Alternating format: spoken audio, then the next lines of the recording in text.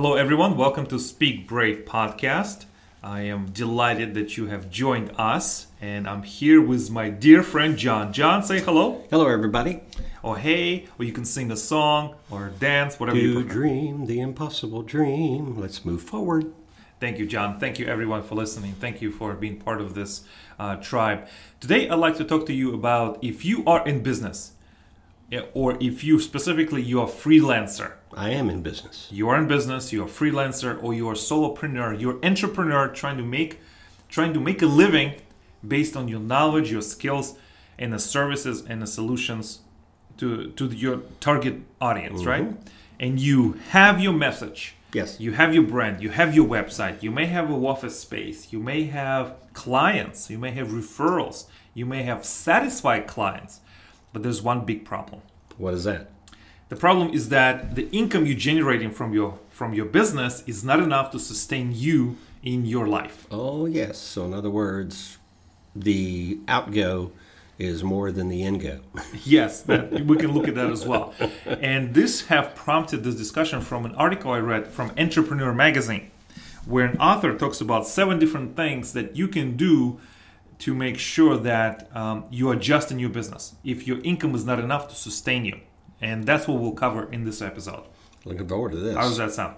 It's going to be good for me. I'll be looking forward to what you have to say and also taking some notes about these types of things, because this is the sort of takeaway that everyone can use who has the desire to become self-supporting. I just want to make sure I give a credit to the author of this article from which this episode has been inspired by. It's Carolyn Saniza Levine, and she writes for the Entrepreneur Magazine. And this article originally appeared on Elevate. All right. Sound good? Sounds good. All right. So number one is your current business area is lower paying than your previous corporate role. All right. And you can relate to this, John, right? Yes, I can. You've been an employee at Geico for how many years? 17. 17 years. That's pretty decent, right? And that's a steady job. Every week, every 2 weeks, every month, you draw a salary, right? That's right. Right.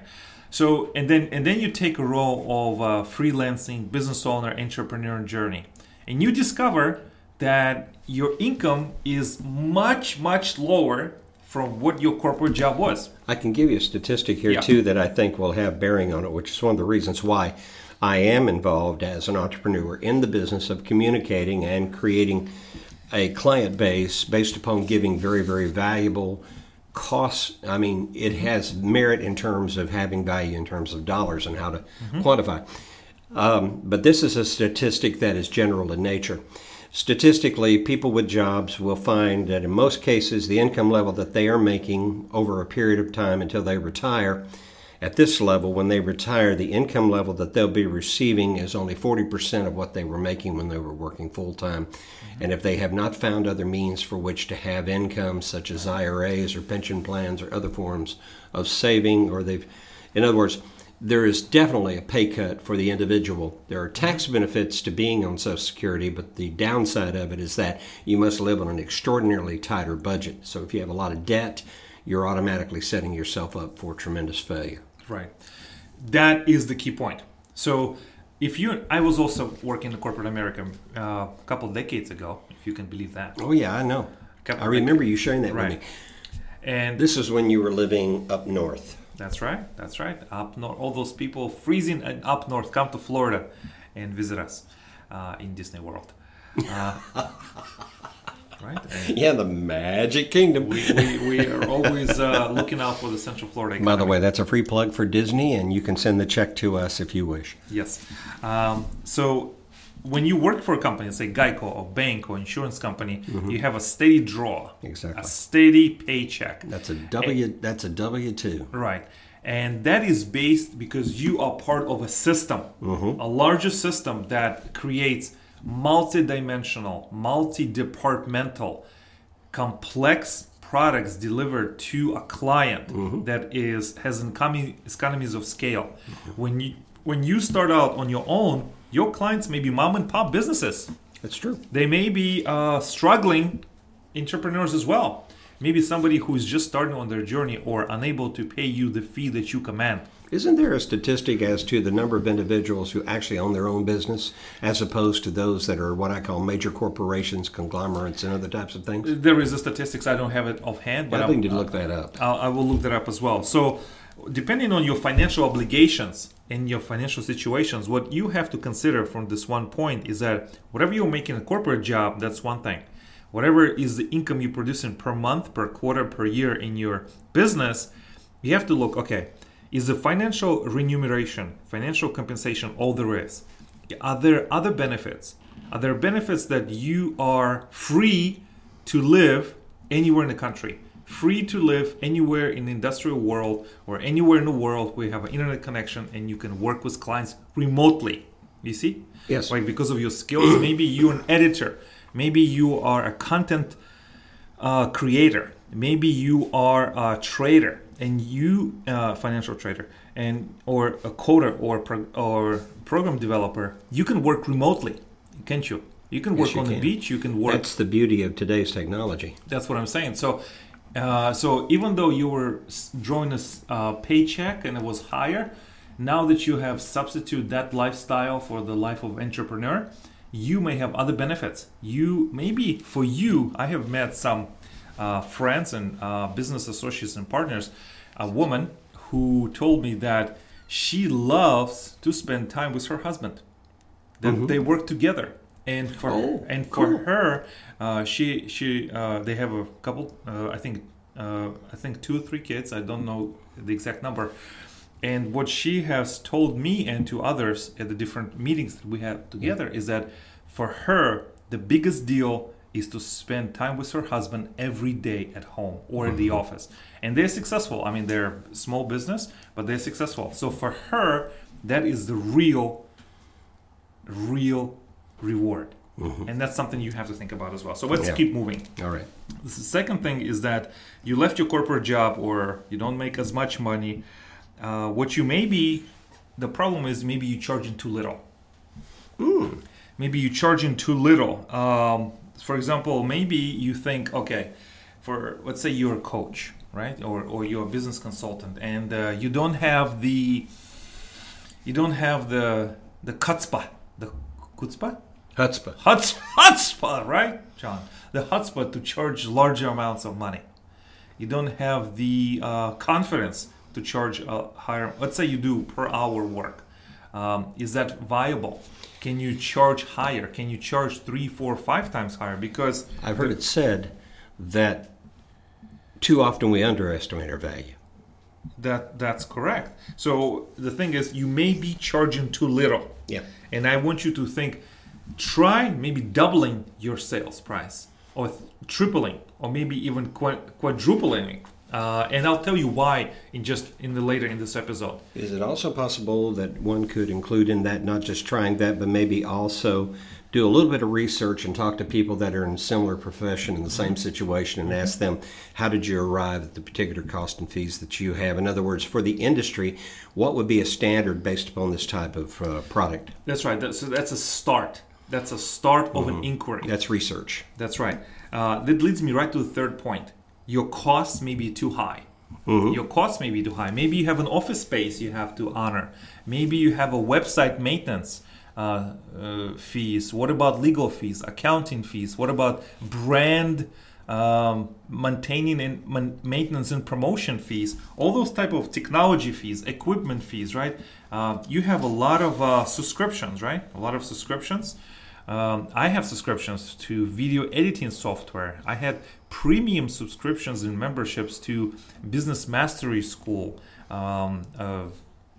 blogging school, content generation school. I mean, there was just so many memberships that I was carrying over a couple years. I agree. And I remember that. I remember you and I had this conversation once on a private basis and everything, and you suddenly realized in order for you to be more successful and to have a better operating system and a better cash flow situation to be able to work at your best in your field of specialty, you had to give up some things. Absolutely. Because those things may be nice and may be beneficial, but the income stream could not support those, at that and time. that adversely affected your stream of income for Absolutely. your business. Maybe when we look at, let's say, a premium membership, let's say in the business community or I business, get those all the time, by the way. Right. Premium. Just sign up for premium service. right? You sign up for premium service. What is premium Maybe service? so. You have to ask yourself this question. Maybe the return on your investment is not that high right now. Right. Second thing is when in isolation, this service maybe $49 a month, $15 a month, $29 a month, $39 a month.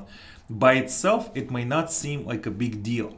However, in aggregate, when you combine this maintenance, let's say, like a technology fee here, website maintenance fee here, this analytics tools here, this video editing tool here, this business mastery membership fee here, when you combine it all together, that creates a cascade. That creates a large avalanche of financial responsibility that you cannot maintain. Does that make sense? It makes complete sense. So- I've been there before. I remember putting So- too much into something and it strapped me. So maybe those tools are nice and they They maybe are. are And they may be in the future. interesting, And they might be in the future later when the income stream is stronger. but they But impact, can you afford to do without them right now? they impact your profits. They Right. take away from your. This is the real concern. So that's number 3. Number 4, your volume or your sales turnover is too slow. From the time you have initial conversation with the customer, not when they first become aware of you or they consider you, or when you initially come or touch point with that customer, whether in person, through email, or through phone, or through mail, whatever is the map of your customer journey is. From the time that you initially talk to them to the time they make a decision, that period of time is too long for them to make a decision. So they meet you, let's say, on January 1. Okay. And the first time they hear about you making your offer, Mm-hmm. they're already qualified, they can pay, they're in the market, they're looking for your service. And they only buy in September of that year. That's 9 months. Okay. So as a business owner, look at your business process, look at your offer, look at your solution. Can you cut that that sales decision time frame from 9 months to, let's say, 5 months, to 6 months, to 3 months? Can you accelerate that decision process?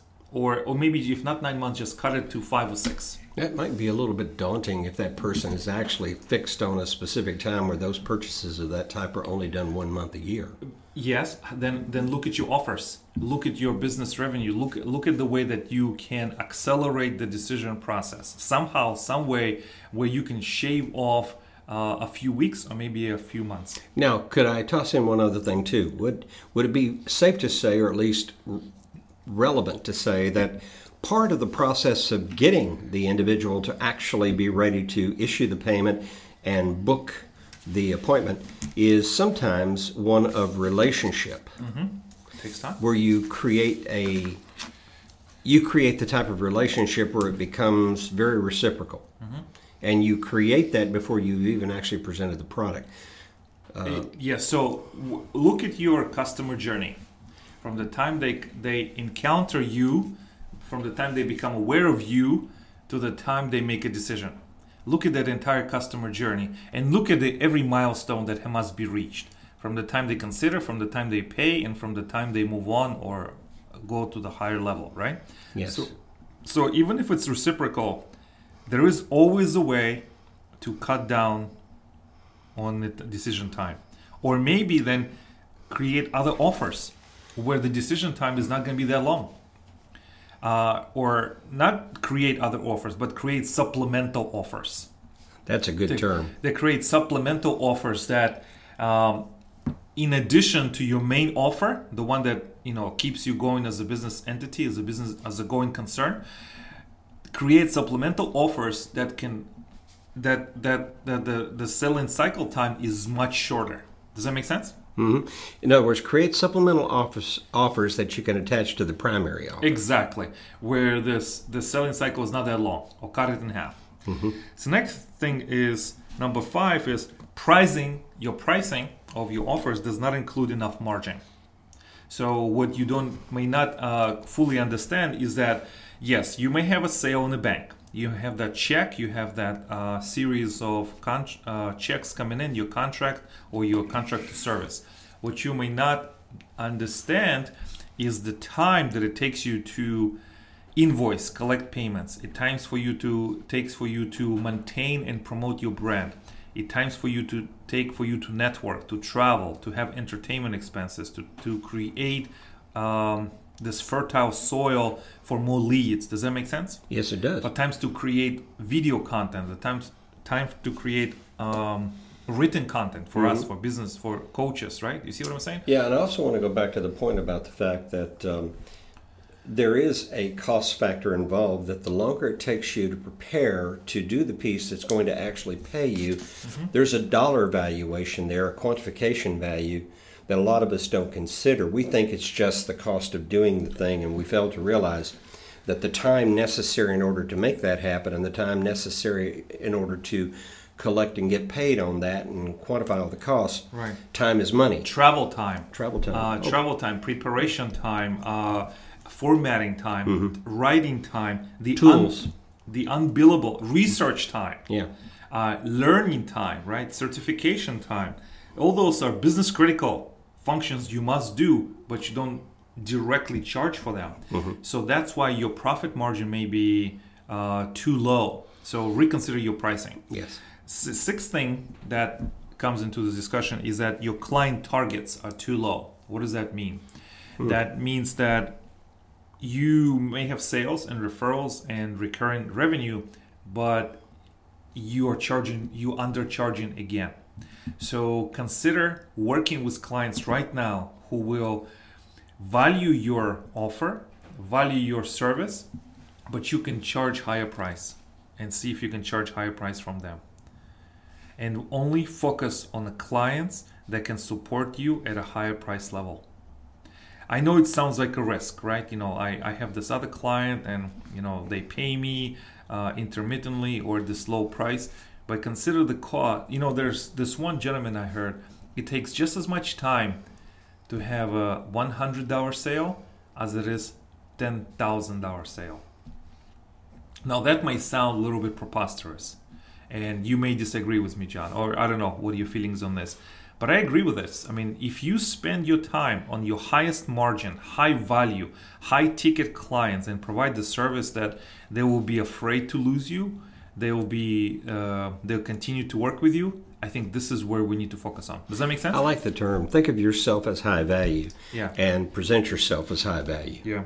So that's the thing. And final thing is your offering is too small, and I think it's what we talked about before, that you shorten the sales cycle by 30%, 40%, and you offer supplemental offers in addition to your main offer, and you listen to your marketplace and you anticipate what your clients will need. You anticipate their journey, you anticipate their transformation, and you follow through with their journey to make sure you meet their needs and they grow with you. Does that make sense? Makes complete, because what it is you're not just a one-timer only. Right. You become actually a component or a part of the team, and you become valuable to them because you come back to do refreshers, come back to give new information, come back to bring new products and services, and what you're creating is a long-term relationship with this individual that will pay both of you. That's right. So in the ending and kind of a recap, the final parting thoughts on this is that the businesses that struggle the most are the ones that don't have a clear sense, concrete sense of their numbers, their key performance indicators. They don't have understanding of the time required to make a sale. They don't understand what channel the big sale came from, who are their best customers, what is the lifetime value of the customer. Remember I talked about that, like your customer lifetime value. You don't understand the costs that are associated with each sale. You don't understand your gross margins, your lead flow. If you don't have a good sense on the numbers that come into your business, numbers that are going out and the numbers that stay, you will continue to struggle. Once you get a clear understanding, and it's not It's not to be ashamed of to know your numbers. It's not to be run away from to know your numbers. It's a mental shift. It's a mental understanding. Remember, you have told me, John, once you set it out, you embrace your intention, you set forth and you do things to make it happen, you will be closer to your goal. Do you remember we had that conversation? Yes. And what I'm saying is, if you're in business, you have to make sure that your numbers are, you embrace your numbers. You understand the mechanics of flow of your numbers, because business is a science. You bring your art to it, but business is a science. So it's a business plus art creates success. Once you understand your numbers, you will understand the flow of revenue in and out, and you will be able to scale up. That is my final thoughts on this. John, thank you again so much. I hope you took some notes. I did. I took a lot. And Some would say copious. And I hope that was beneficial to your business. And I cannot wait to hear you and share additional insight in the future episodes. John, thank you. Thank you, Mark. I'll see you next time. And don't forget to speak brave.